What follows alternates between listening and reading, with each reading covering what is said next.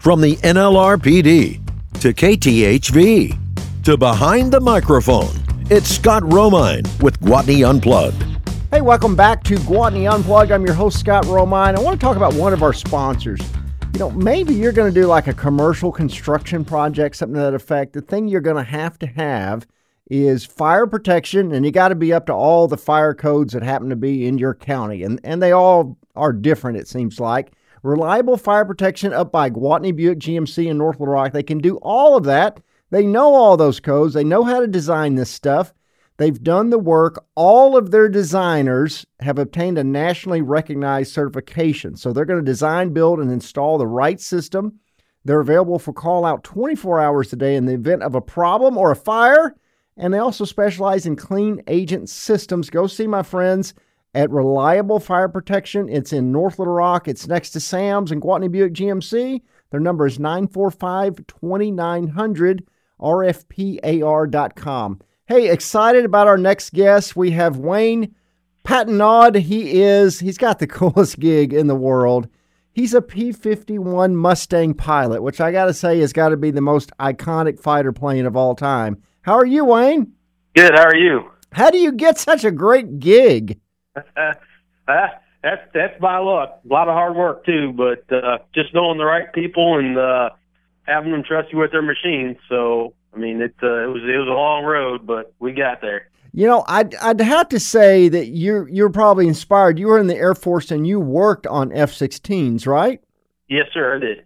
Let's go back before that. As a kid, where's your interest in airplanes start? Well, when I was little, just like most of us, our fathers took us to air shows. So I was about 8 years old, but that started taking me to the air show in Topeka, Kansas, and his favorite airplane was the Mustang, and favorite bomber was the B-51. So, you know, I naturally fell in love with them, and pretty much decided then that I was either going to be working on them or flying them one day. Isn't that amazing how we're influenced in that way? My father's favorite plane is a P-51 Mustang. I mean, there's nothing prettier. Oh, there's nothing. You know, to me, it's always like, and I know I have to say it, but it's kind of like the muscle car of the sky. Right. It's almost like a flying 69 Dodge Charger or something. I don't know. It's just cool. So when did you first learn how to fly a plane? I actually learned after I got out of the Air Force. I got my pilot's license back in, I think it was 2005. I'd actually gone on the road with the Collins Foundation and took care of their bombers on the road. And that really, I mean, I always wanted to fly, but that really sparked it. So, you know, my first tail wheel time was a B-17 Flying Fortress. You're kidding me, right? I mean, who does this? That was just, unfortunately, that was just the airplanes that I was around. You know, I mean, I lived with them for 7 days a week, 10.5 months a year. So, I mean, we traveled everywhere. So that was just my initial flying. And then when I went home on break, you know, and I decided I'd get my private pilot's license, and I ended up getting my instrument and then my commercial. And then because of the foundation, I took my multi-engine check ride in the B-25. I got my type rating out of it. And that's how I met Mark Hanley, whose Mustang you saw me flying there at the Little Rock Air Show. And actually, Mark Hanley, they're the ones, him and the Aero Show boys taught me how to fly a T6, taught me how to fly formation and everything. But my Mustang time actually came from the Collins Foundation because they had a dual control C model named Betty Jane. So I would actually get to do the move flights on it. So I would get to fly it then with the instructor or the pilot that they had out at the time. Now, what's the value of a P-51 Mustang these days? They are going way up. Defense, I mean, you know, some people have them as nice machines, and other people have them restored as just as they rolled out of the factory. So nowadays, getting one like it just rolled out of the factory, you're pushing $3 million easy. I think Tom Cruise has one. Yes, he sure does. And flies it. He sure does.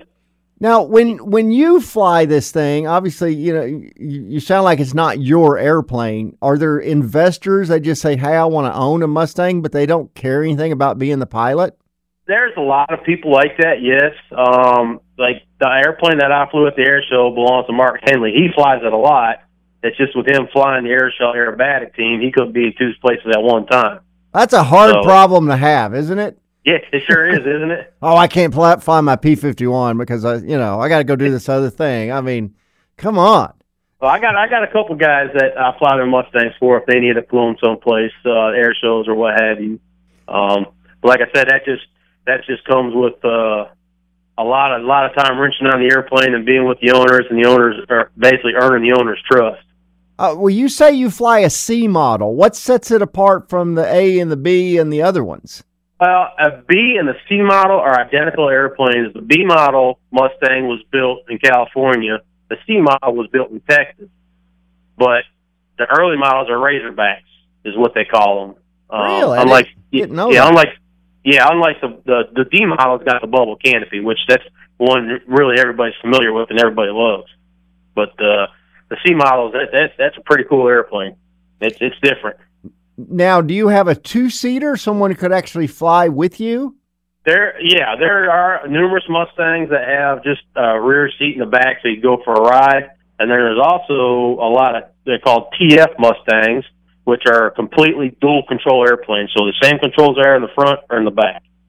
So you actually get to fly the airplane. What would someone do if they wanted to take a ride with you in one of these Mustangs? Well, you just have to hope that I have one. Oh, is that right? Yeah, because I don't own one. Like I said, I got a lot of owners that let me fly their airplanes, and that's usually when I'll give rides. They'll have me give rides for them. But there's places like Stallion 51 down in Florida. Okay. That's all they do. I mean, it's about $3,200 an hour, and theirs is the TF version, which is a full dual control, so you can actually go down there, spend an hour, and fly the airplane. Oh, wow. Instead of just being a rider, Like I was speaking earlier, the Collins Foundation I used to work for, they actually travel with theirs. There's someplace different every 3 days. They go East Coast, West Coast. They usually do about 115 cities a year, and same price, about $3,200 for an hour, and you could go up with a certified flight instructor, and it goes in your logbook. Even if you're not that'll be your first logbook entry as getting your rating as a P-51. How awesome would that be? Yeah, that's pretty cool. Hey, I got to ask you, are the guns still in the plane? Would they work? And no, the ATF kind of frowns on you carrying live weapons in your airplane. Well, so good grief. Everybody so picky. has replicas. Oh, okay. So, yeah, okay, I got you. So they're still there, they just don't work. Well, like the Mustang I had, there's no guns in there. They do now put guns in there, but they're non-functional, and there's also a place where you can just get, basically they're just dummy barrels. The way they're installed in the airplane is kind of like original, but it's just the end of the barrels to make it look like there's guns there. Wayne, I saw something cool. Last summer, I went on vacation for a week to Cozumel, and here's two P-51 Mustangs flying. I go, what the heck? They got an air show? And the guy that lives there, he goes, no. That's what we patrol Cozumel with. We've got 23 of them, fully operational P-51 Mustangs. They patrol the island. Wow. I mean, how cool is that? Yeah, that's pretty cool. I mean, hey, they still work. They still do their thing, I guess. Well, it's just like you said, just like old muscle cars. That's what these airplanes are. It's just people love them, and people lovingly restore them because they're a big part of history. So that's why they're still around. And actually, we can thank the third world countries like that because, when America was getting rid of them, they sold them to third world countries, and they were their frontline fighter until 1985. Yeah. So that's a lot of them around. And they're still flying in Cozumel today. That's pretty awesome. Hey, with all your experience flying P-51 Mustang, does it totally live up to what you expected it to be? Oh, yes, and more. I mean, how does it compare to some of the other things you've flown? Well, right now, the Mustang is the only fighter that I fly. I mean, I haven't had a chance to fly a P-40 or a Corsair or anything like that, so I don't have much to judge it against. But everything you read about a P-51 is true. I mean, it's one smooth flying machine. It's very, very forgiving. It's fast, obviously. Like I said, the big thing is with Mustang is you got to respect the power. Because on takeoff or on a go-around, which I know people have seen videos, there's a famous one on the internet where a guy was a black one. He was landing and bounced it and cobbed in the power, and it torque rolled on him. And there's just never enough rudder or brake to recover from that. Now, it did not start out with that powerful engine, correct? It did not. It actually started out with the Allison. What happened was they when the English actually came to America wanting North American to license build the P-40, they said no, we'll build you our own airplane. So that's how the Mustang came about, and they put the Allison in it. Well, they started giving them to the RAF, and they were finding out that their high altitude performance was not that good. So the RAF is actually the ones who put the Merlin in the Mustang, and then North Americans started doing it. Right. I'm surprised a bunch of Texans down there at the factory didn't think of this first. Right?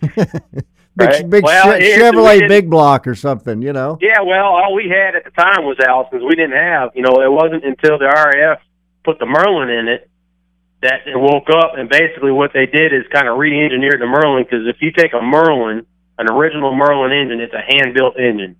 You cannot take a part off of one and install it on another. It's not like assembly line. Okay. Yeah, that didn't work for us because of being mass-produced. We needed stuff that was mass-produced, so they kind of re-engineered the engine a little bit so that they can mix and match parts, and then they were licensed built by Packard. I got you. Well, we ran out of time, but Wayne Patenaude, so nice to talk to you. So cool what you're doing, and thank you so much for performing for all the fans at the Little Rock Air Show here about a week ago. Well, I thank you for having me. We hope to have you back. Thanks so much, Wayne. Scott Romine from Gwatney Unplugged. We'll be right back. All right. Thanks, sir.